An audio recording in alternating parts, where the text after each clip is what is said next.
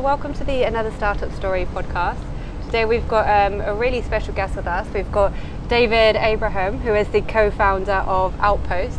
Outpost is a temporary working and living space that attracts digital nomads who are open to exploring new ideas, cultures and environments.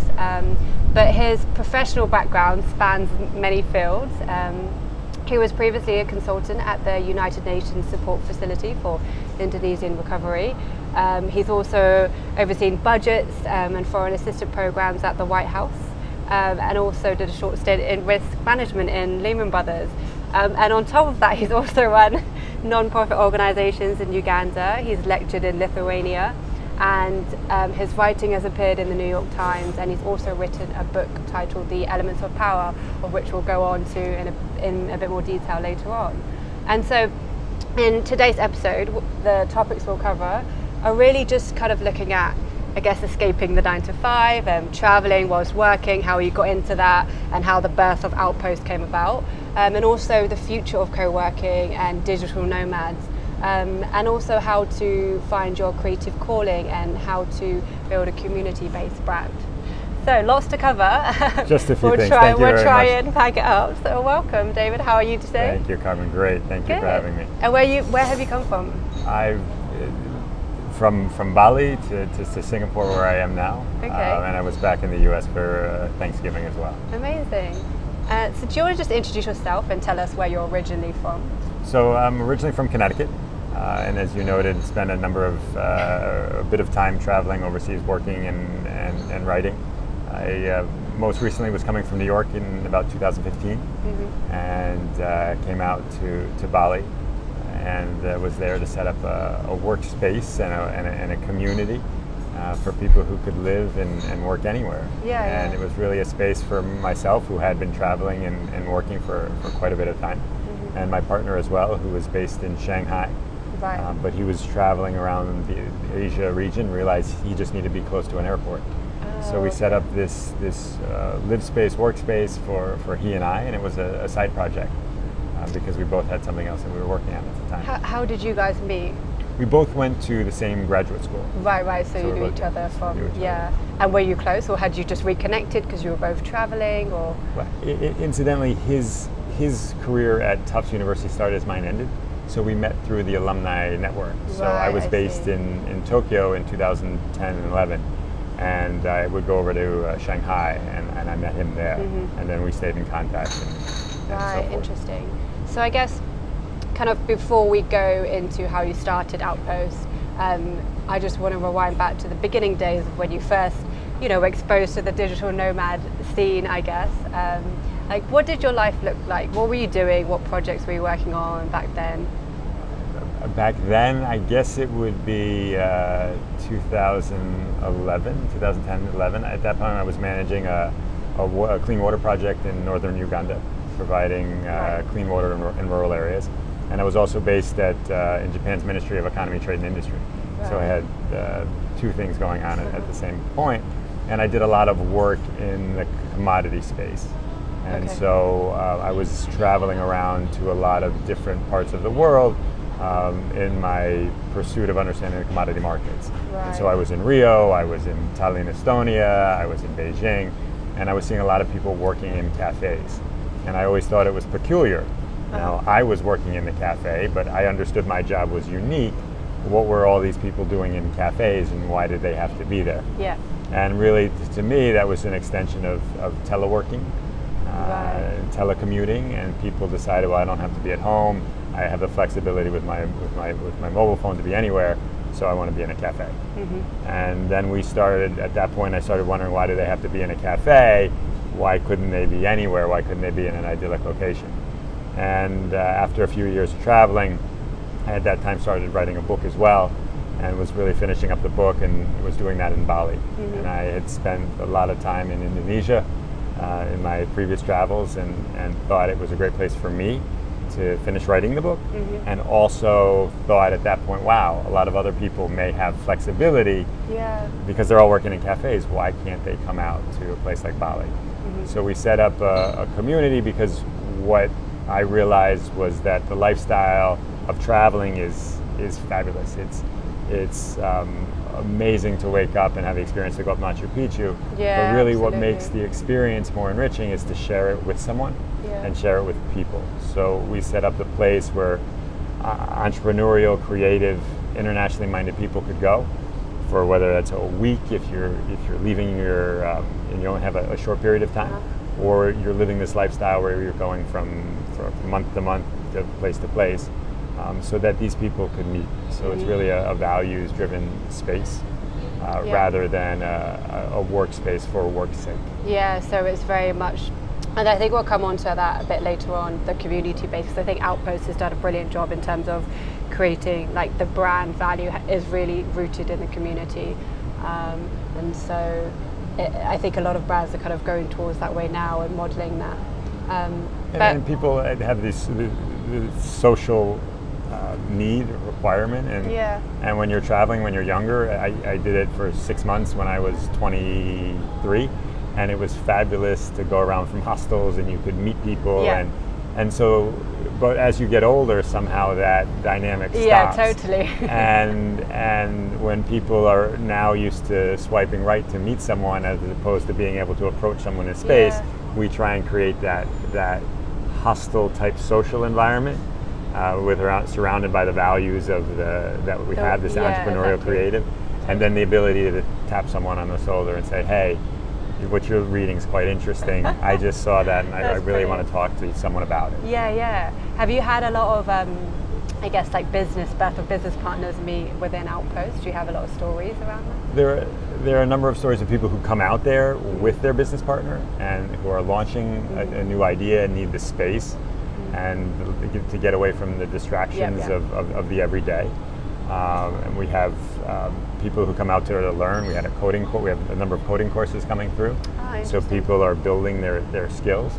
And then we hear of people who get together, and ultimately we've got a number of people who work on a freelance or a gig basis. So when you have that many people in one space, they start to interact. And then we also hear of deals falling apart, of people getting together and wanting to start an AI company, and then realizing, well, their values were different. So we've got the whole gamut. Absolutely. And so this kind of, I guess, it really attracts the digital nomad or freelancers who are able to work remotely. I mentioned earlier I remember when I was living in London, and when I first read the 4-Hour Work Week by Tim Ferriss, which I'm sure you would have read, that was kind of the first book that gave me insight into traveling whilst working, and it's kind of become like a big blow up now, especially with people wanting the freedom and being able to travel as well with the rise of Instagram. What advice would you give for someone who wants to, start working remotely and traveling at the same time? I think be good at what you do. Decide what it is that you want to do, and then take that traveling. I find that there are people who look for the goal of doing something international. And I was one of those people. I didn't know what I wanted to specifically do, but I wanted to know I could do it internationally. Yeah. And I think when something becomes rewarding, it's not because you've decided to do drop shipping so you could do something internationally. You decided to do drop shipping because you really have an interest in selling certain products. Or I believe that you can take almost anything international. Just find something that really inspires you on a day-to-day, and then take that international. Yeah, absolutely. I think if you're not doing something that you're passionate or you genuinely have an interest in, then eventually you're going to get bored, and then it's just going to end in pieces, I think. Right. So there's things you can do for a period of time. So when I was younger, working overseas was harder, so I taught English. I wasn't going to be an English teacher, but it was a means to an end. Exactly. And I took skills away from that, and then moved on. But if I wanted to make a lifestyle of it, and I wanted to be an English teacher, then that would have been hard for me, because that didn't fit who I was. It was a temporary thing. Yeah, absolutely. And so there's been like this huge rise in demand for flexible work arrangements. I think a lot of people, even people who work in the cities and are still working full time, there's a lot of agile working now, and I think people are seeking more freedom and a better work-life balance. Where do you see the co-working and co-living industry going in the next 3 to 5 years? what I see is, I don't know if people want more freedom, they want more control. And I believe that people want to be able to determine that these are the hours that I'm going to be able to work, and I'm going to get the job that I need to do done. Mm-hmm. And so the question is how do we create spaces, we call them offices, workspaces, that people can pop in and pop out of? How do we create these base camps so that there's a place to be productive? Yeah. And so I think what we'll see are a number of things. I think with the rise of virtual reality, and that almost becomes stronger than real reality when you can have your meetings and have numbers out there. And, that's crazy. And so why do you need to be in the same physical space if when you put on your glasses you're able to accomplish more than actually physically meeting people? And for whether good or bad, the interactions with Office is more hidden behind a screen. So that allows people to be really from anywhere. Mm-hmm. So how do we create these network of spaces that facilitates the use of technology, and that excites people to be there, rather than an office where the office is serving the needs of the company and the works and not the people. Yeah. So we see the offices becoming and adopting more of the hospitality industry's focus. So the office serves the needs of the individual rather than the company.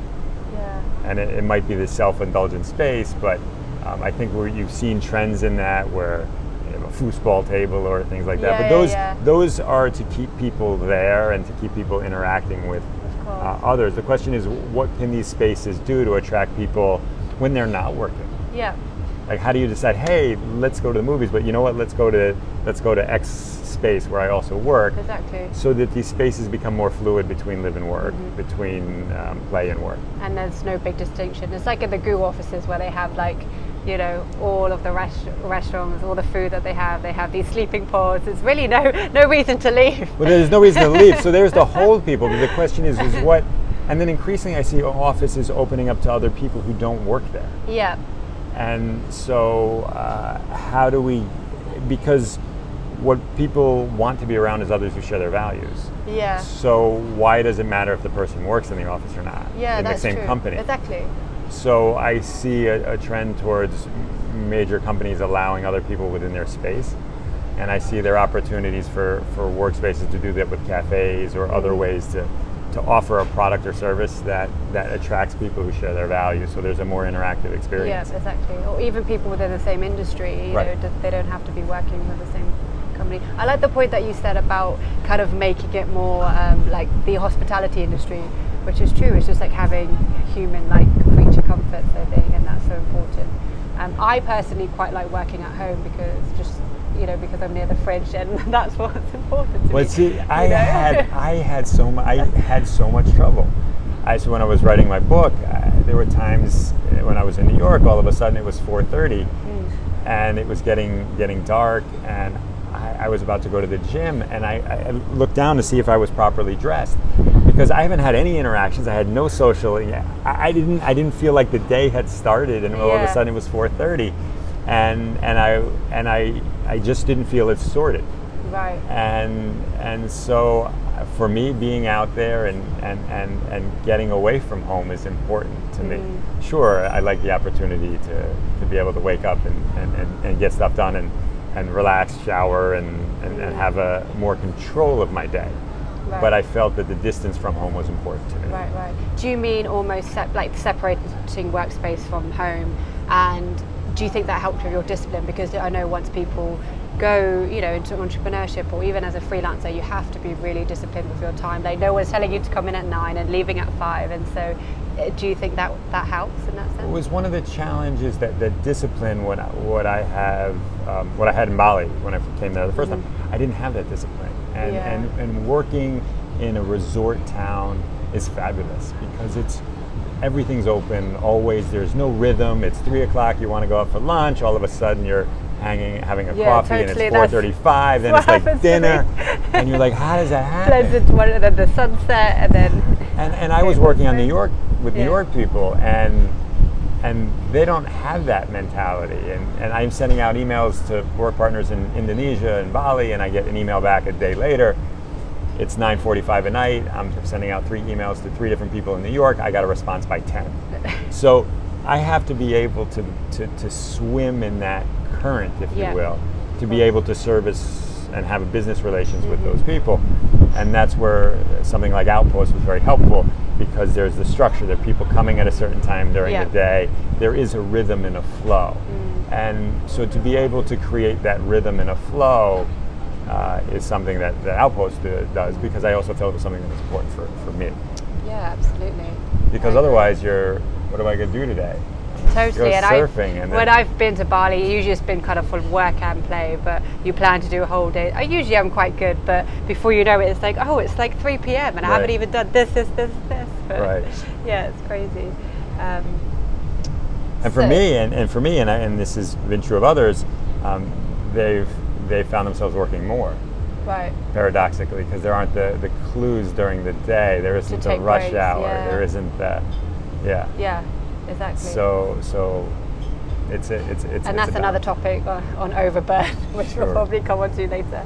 So just talking on, you mentioned, what tools can we create to kind of facilitate this change in technology? So my question is, what do you have any productivity or efficiency tools that you use, or tips you can give for people working remotely or have a team all over the world and want to get more organized? There's a whole suite of different tools that people use to varying degrees. It's important that your team, it's not necessarily the tool that you use. Is it Slack? Is it Asana or Trello? It's important that there is some type of routine that the team uses, and that there's a communication culture. Yeah. And it's a hard thing to balance, especially when people come on and have preferred tools and so forth. So it's very easy to organize yourself when it's one person, and you can get by with a calendar. But how do you, and the challenge that I face and people who lead companies is how do we set up the culture of communication? And there are things that I'm consistently working on to make sure that the communication is there. I come from a generation where pick up the phone, go talk to someone. And I often hear back from people, they didn't return my Slack, and that's bad. And we try and acknowledge acknowledge that someone had made a request. But I always feel like, why haven't you just gone over and talked to them? Why haven't you called them? So to me, one of the forgotten tools is the ability to call. Right. And important of setting up a communication structure within the organization, whatever tool you use. And then trying to not inundate people with one type of communication. I think it's just about setting the right, the kind of silence values as opposed to how you communicate, and the rules essentially around that. But very, very important. It is funny how sometimes you get people who just send passive aggressive emails, like, just go and talk to the person. It would have been way quicker, And you see that a lot, especially in work environments. And that's I think that people have sometimes lost the art of speaking. And would you say that in front of a person? Could you read that note you just wrote in front of a person? And if you could, great. If you feel that you would cringe your toes as you say it, then maybe maybe even with the emojis it doesn't work. Exactly. No, I agree. Okay. My next question is, what do you think has been the biggest challenge? When you initially started Outpost, what were kind of the major road bumps, and what advice can you give to anyone looking to start a real estate venture? I think there's a little bit of arrogance on my part. I mean,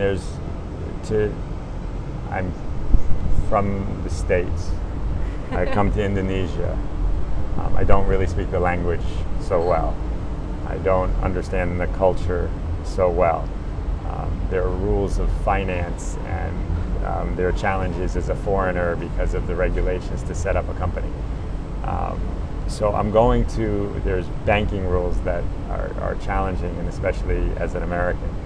So I'm already starting off on the wrong foot. for a successful business in another country. Because as my mom would say, well, why don't you just do that here? Yeah. And part of, and there are less internationally known businesses that start in developing countries compared to developed countries. Yeah. Because there are more struggles at first. There are less international companies coming out of Indonesia than there are coming out of the US or the UK. So everything we run into initially is some type of challenge. But I learn about myself going through them, and I learn about the culture, and I'm tested in unique ways, and everything becomes a learning opportunity. And that's always what's challenged me about traveling and working, is that I'm constantly reflecting on who I am and what it's like in the US and how that's different. And I learn about my country by being in Indonesia or Uganda or Lithuania or all of these places. And I don't necessarily think I've gained a lot of intelligence going through this. I'm sure you have. But wisdom as to what and what wisdom I've and been reflection. able to identify are when things may be going wrong and when I need to ask for help. And so any country I've been to, there are unique situations that I find myself in that I think I know how to get out of, because in an American way there's a logic and we go through things logically. And that most likely will not work in Japan totally. or Indonesia. It's not like logic does not work. It's just my set of logic doesn't necessarily work in this particular environment. So how do we really go balance that and address that particular problem? Absolutely. And that's and therefore you're relying on others to a greater extent than you wouldn't in the U.S. Wow. And so I guess you've been traveling from quite a young age. How do you think this has kind of helped you professionally, and even just adopting an entrepreneurial mindset? I feel like it very much goes hand in hand, in the sense that you learn to be a lot more open-minded and not to try and control things too much, and realize that shit is going to happen, but you deal with it. I think internationally, I started traveling at 21. Right. I hadn't really left the U.S. I was in Canada or Montreal for a day, and Mexico for a day and a half.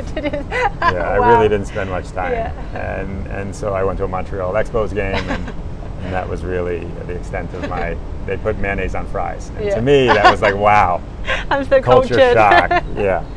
So I wasn't exposed, and so the first trip I had was to Japan. And I still remember arriving in Japan for teaching English for the first time, and how everything was new. And as I was saying before, it just, how do I observe? It was just the opportunity to learn, because every time I see a person do this, and I'd make wild thinking. I mean, my thinking would go, would swing wildly as to why someone would do that. I would see in Japan there was a lot of barbed wire in some of the houses. I was like, what seemed odd to have all this barbed wire in Japan, but yet it was a safe country. And why are there glass spears coming out of people's individual walls that are separating their house from the street? It seemed, and then so those are the things that I would sit there and ponder and never come up with answers to, but would get me thinking. And I wouldn't really think much about that walking down the street in Trumbull, Connecticut, where I used to grow up. Yeah, absolutely. What made you decide to go to Japan and study English? Like, what do you think was the trigger for you to decide? Japan to teach English was really about, I'm going to do this one trip, and then I'm going to come back and continue my consulting career and work for Anderson management consulting at the time? Well, I thought that was my calling. Right. So that's what we did when we weren't creative. Do you know what, management consultancy was actually what that was like my dream job before uni, after uni as well. So that's why it was. You felt that you felt like you had some level of status, and you had some level of importance. You were branded something, and you knew that you could go on to the next career and do X or Y and succeed. So that's really all I knew about consulting. And I even knew less about Japan. I knew that it had the comforts of what I was familiar with, but it was vastly different. Yeah. And I remember I said there were a few things that weren't going to happen. I was never going to be, because I had ideas of what Japan life was like in the late 90s, and that I would never go to someone's house and I'd never have meat because it was so expensive. And sure enough, the first or second night I'm there, you're like having straight meat to the first, Kobe meat. I'm having meat the first beef. night, and some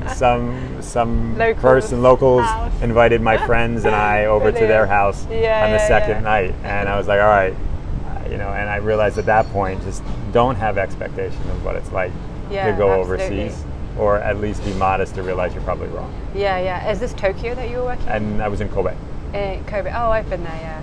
It's just a lovely place, and beautiful. at that time in Kobe, whenever you would see a foreigner, that you would give a little bit of a head nod. Yeah. And now I go back to Kobe and lots of foreigners, and so what I've also realized about traveling is it's also a time issue. Like you visit a place during a certain time, and the experience you have. It's sometimes less about the place, but more about the time you were there and who you were and when you were thinking exactly. It's your experience, isn't right. it? So I've repeated my experience in Tokyo, and I was living there in 98, and then back in 2012, and it was a very different experience, even though it was the same place. Yeah, of course. I had changed. It had changed. My role had changed, and it might as well have been Seoul. Yeah. Other than the language and. Yeah, it's so true. Even when I go back to visit home in London now, it just seems so different to when I was living there, because I know I've changed, and it's just it's your perspective, right? Absolutely. You mentioned calling beforehand, and I guess my next question is, how do you think people can kind of discover their calling as per se, and do you believe in that, or what's your? I don't know if I believe that people have a calling. And you're finding out what that calling is. I believe when you start to work at something and you hone that craft, and you start to receive rewards from that spur you to do more. And I had a friend who was in media sales. Okay. And I don't think he grew up as a child when people say, I want to be a policeman, I want to be a fireman. He's like, I want to do media sales. Yeah. But he became very good at it, and he found it rewarding. And like myself, I didn't think that I would at one point become an expert in commodities and rare metals. Metals that are crucial to green technologies. But I really found a lot of excitement in that because these metals were in geopolitical battles. They were crucial to green technology and a sustainable future. They had huge environmental impacts when done wrong, and all of those things meant something to me. And so when I started doing research, I became more excited about it. There weren't many people doing it. And I built up this expertise and knowledge. This is your niche, and that was my niche, and I felt rewarded that I could go speak to people, and so I testified in front of Congress about these materials, and so I went from nothing to becoming an expert, and I felt like it was that process, that journey, and talking about certain aspects of things that were meaningful to me, but no, rare metals weren't my calling, but I enjoyed that entire experience. And when people are looking for what is their true calling, sometimes it's something that's got to be learned and built and appreciated. And I think there's real joy and enrichment when you become an expert in something. And you grow, because then you can tutor or mentor others, and it's that mentoring people is fabulous. And you can only get there. Well, you should only get there if you have some expertise. Exactly. So it's not what is your expertise? What is that expertise? And so that's why I don't know if it's true calling. Maybe it's not. I'm not being romantic that there's this one true calling, and that there are people. I totally understand. I think it's just the power of passion, but also purpose, and there's a lot of kind of crossover with those words. But I think in terms of finding passion, it's been like I remember when I was younger, I used to really, I was so desperate to find my passion, and I couldn't, I thought I wanted to be a yoga teacher at one point, and I was like, this is just, I was trying to think my way out of finding my passion, and everyone knows you can't do that, but you know, at the time it's really hard, because it's like, how do you know what your passion is? I had so many passions. Like, I love music, I love dance, I love cooking, and I was like, I want to do all these things. But it was only when I started to do stuff and start something did I start to kind of really refine, and the things that I knew what I was really good at and was genuinely passionate about, I could do for hours. Only through doing do you realize what you're passionate about, right? Right. And there's this. You also have this sense of arrogance that you can choose. Yeah. I mean, for most people, and for the happiest people, and for certain people, they don't have a choice, and they can find ways to be happy, and sometimes the lack of choice creates less of a disincentive to find happiness, when you're always thinking, well, there's the next great thing. Oh, they're doing something, and you're constantly on your Instagram feed, and you want to do that. Yeah, absolutely. And you miss really what's in front of you. And I've been guilty of that. Getting distracted. Doing something different all of the time. Right. But sometimes it's not it's when you lead a company. When I led a NGO focused on water, I was still leading an organization, and 80% of what I was doing was organizational related, not focused on the water. Right. The water was, at times I'd forget that I was working on water. It could have been a whole bunch of different issues. And the same with Outpost now, is that I'm leading an organization, and I know its purpose, and I'm proud to be able to serve that a group of people that I was once a part of. But it's still leading an organization. And so it could be the skills that I have could be transferable to it. I could be leading a mining company, or it's because those are the skills that I'm learning and dealing with on a day-to-day basis. So I think so. You mentioned so finding people's purpose. If you like something, go for it. Try and dig down. See if by doing it more and becoming better at it. Because there's nothing more rewarding than someone saying, you know what, that piece of whatever you created, that writing you did was great, or that your thoughts on this subject are fabulous. And that encouragement. That encouragement that, wow, I have this expertise and this skill is something that can't be replaced, and you can't buy that, you can't get it, you can only earn that. Yeah. Absolutely. No, I couldn't agree more, and I think it's just through doing and through being curious and exploring, just putting in the hours and being dedicated to something, and not expecting results like the next day. So you mentioned like the kind of expertise that you've built around these rare metals. So I just want to go into your book, The Elements of Power. So can you tell us a bit more about what the book is about, and some of the challenges that you faced in writing this, and like why you decided to write a book, Sure. Well, I was based in Japan's Ministry of Economy, Trade and Industry in 2010, and at that time China and Japan were having a territorial political dispute. Okay. And during that time, China withheld these random rare earth elements from Japan. And Japan quickly responded, giving in to many of Chinese demands related to this territorial dispute. And it was very curious to me is what were these materials that were so important to Japan that they would end the dispute rather quickly on terms that could be seen as more favorable than they would have liked to have done. How did you know all of this at the time? Well, at the time, because I was working in Japan's Ministry of Economy. Right. So I always had a ringside seat to this geopolitical battle. Yeah. It was big in 2010. This was news, and so and I was in the commodity space, and people were saying, "What are these things?" And I said, "Well, I really don't know." And so I did more research, and I was like, "Wow, they're critical to my flat screen television. If I want to see the color green, I need terbium. If those Walkman, those Sony headphones that used to be really big on people's ears, although they've gotten big again. The sound quality has become so strong because of a neodymium magnet, which is this rare earth element. Right. And it turned out Japan was very reliant on China for these materials, just as the world is reliant on these materials for green technologies. They make these certain elements, make materials, they make the products we use lighter, stronger, faster, and ultimately greener. So I said, well, what are these elements? So 2010, I went off to find out what these elements were and why they were important. And I knew I always wanted to write a book. So I started walking into mines in Indonesia and going to material processing facilities in China, and started just asking questions. And through asking questions, going to conferences, I built up this expertise firsthand.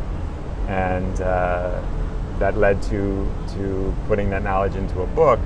And I think my experience working in investment banking, working in the White House, and working with NGOs allowed me to speak the language of a lot of the people I was interviewing. So I could speak to a mining executive about the business implications of what he was doing, and I could speak to an NGO about some of the stakeholders and environmental challenges, and I could speak many languages. Yeah, absolutely. And so that people would speak to me as an equal. Right. And the hard parts were speaking to material scientists and trying to understand what the heck they were saying. Trying to connect with them. Right, and because I didn't have that language. Yeah. So the book was really a compilation of stories, and that relates to the narrative arc of materials that no one's ever heard of that are increasingly becoming important. And as batteries proliferate, and as everyone in the world has a flat screen TV and refrigerators, these materials become greater of importance. Yeah. So it's the story of stuff, if you will. Okay, very interesting. What I'm just curious, but like, what would you say there were any like childhood kind of, I guess, like the way that you were brought up, which kind of made you want to take this, unconventional path and try all these different, like career paths? Because it sounds like you've tried a lot of things, and to eventually become an entrepreneur and to become an author. Like, where do you think your drive comes from? My father worked in the same company for 37 years. Wow. My mom is still in the same house that I was born into. Wow. So they have these very strong roots. Yep. I don't think I was a spiteful son who wanted to get out, but I enjoyed the learning of being in lots of different places. Yeah. And experiencing things. And I was blessed with that opportunity. My parents were in different situations. I would have had a different experience. If I wasn't a white male from Connecticut, I would have very different experiences. So that I know that some of the challenges that other people have, I haven't faced to the same degree. So I don't know if there was anything in my childhood that you would say, at 13, this guy's going to go and do crazy things. I don't know if this, an entrepreneur is, to me, is all of a sudden really become an adjective rather than a noun. I look at an entrepreneur who's someone who's it's kind of old school, that someone who set up a career and they've started multiple businesses many times. An entrepreneur now is becoming someone who does something on their own. It doesn't have to be a success. Yep. Like, it's just like, hey, I've done this entrepreneurial endeavor. I've tried to start. It didn't work. We moved on. And now I'm working totally here. No, you weren't an entrepreneur. You weren't someone who could build their livelihood. In that, and I've liked starting and creating things, and I guess in that lexicon, I'm an entrepreneur. But I thought it was the metal experience was writing a book, and that wasn't really a typical entrepreneur, but in terms of creating something from nothing, that was more entrepreneurial than some of the other endeavors that I've had. But I wouldn't say that. I look at myself as someone who's writing rather than an entrepreneur. Right. But, so, yes, going back to the original question, I don't think there was something that I would say at age 15 you would have said, hey, this guy's traveling. Yeah, but even just like the fact that you mentioned, both your parents were very much stable and they kind of stayed in the same home, the same job. Maybe you saw that and realized that was not the kind of life that you wanted to live, and you wanted to live like go down the more risk-taking uncertainty. It is, and then the grass is always greener. I envy the roots they're able to build, the the connections. I think people underestimate the ability to walk down the street and someone knows you. And you don't get that. I think you should have a place that's always home. And I think you should always have a place, if you're fortunate, and always have a place and have the opportunity to go out and explore. And to do explore solely, I think you just lack that really enrichment in your life. Sure, it gives you great perspective, but if you're not able to have shared experiences, and that's one of the things that we talk about at Outpost, is how do we create shared experiences? Because it's one thing for you to go to a yoga class and then your friend to go, at least in the case of Outpost, and your friend to go to the same yoga class later. You could say, oh, how did you have the same teacher? Do we have the same, why do you like that class? But it's a different type of connection that you develop than when you were to go to the same class at the same time, and you look over and your friend's trying to hold their pose and you can see the sweat coming off their nose and they're not doing it and they're falling down and you see it and you're holding it. You go through the struggle together. And then afterwards, as if you're sharing over a coconut, you can say, I saw you were having trouble, but you usually do. And they're like, yeah, I just wasn't feeling right today. So those types of shared experiences are important. And if you're always on the move and you're not thinking about it, really connecting, you're not really present and really experiencing it. Right, then you're just having, as I did, dueling travel stories. Yeah. And then how do I was here, there, I did this, I did that, and it, Yeah, no, I love that. I think sometimes we forget, especially living in this digital age, we spend a lot of our time and make connections through social media, and I think sometimes we forget to spend quality time with people and doing these things, and we should never forget the importance of that. And I do that. I mean, so do I. We're all guilty of it, You sit there and say, so do I. But you talk about productive routines. I think that's one of the important ones. My friend Ben, he started the nonprofit in Uganda. Okay. A little bit of backstory.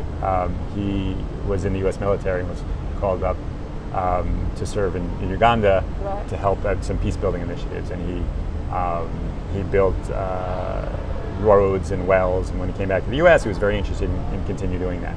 So he set up this nonprofit on the side, built some, would collect money and then send it over, and they would build water wells.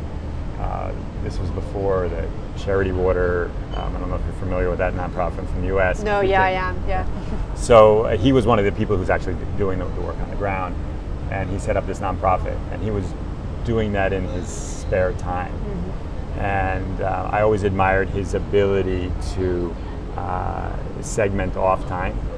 All right, I'm going to do this from 8 to 9, and then I'm going out camping with my friends, and then I'll come back, and then I'll do a little bit of work from 9 to 10. And he was able to segment the time for himself. And himself as well. Right. And he was always the first guy who would get my thesis done in university. And he was very good at segmenting his life, not for work's sake and productivity's sake, but for life's sake. Right. And that kind of brings me to the last couple of questions that we have, because we'll probably have to wrap up. But do you have, like you were talking about carving out time for yourself, right? And I think time and solitude is so important. Do you have like a morning routine of some sort where you have that moment of, just time to yourself without any distractions? Well, I don't schedule meetings in the mornings.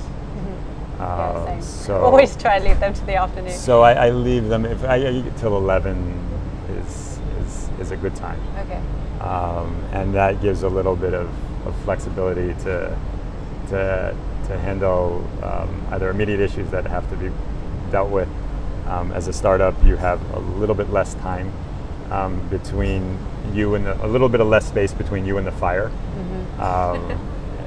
So I'm trying to build more buffers between me and the fire, but sometimes I don't have that ability. And then to think, what do I need to get accomplished during the day?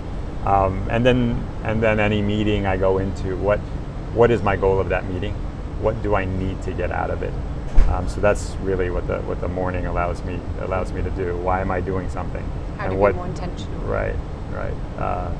So that's the idea. I could do a better job in the evening of stopping and saying this is the cutoff. That's what I really need a nighttime routine.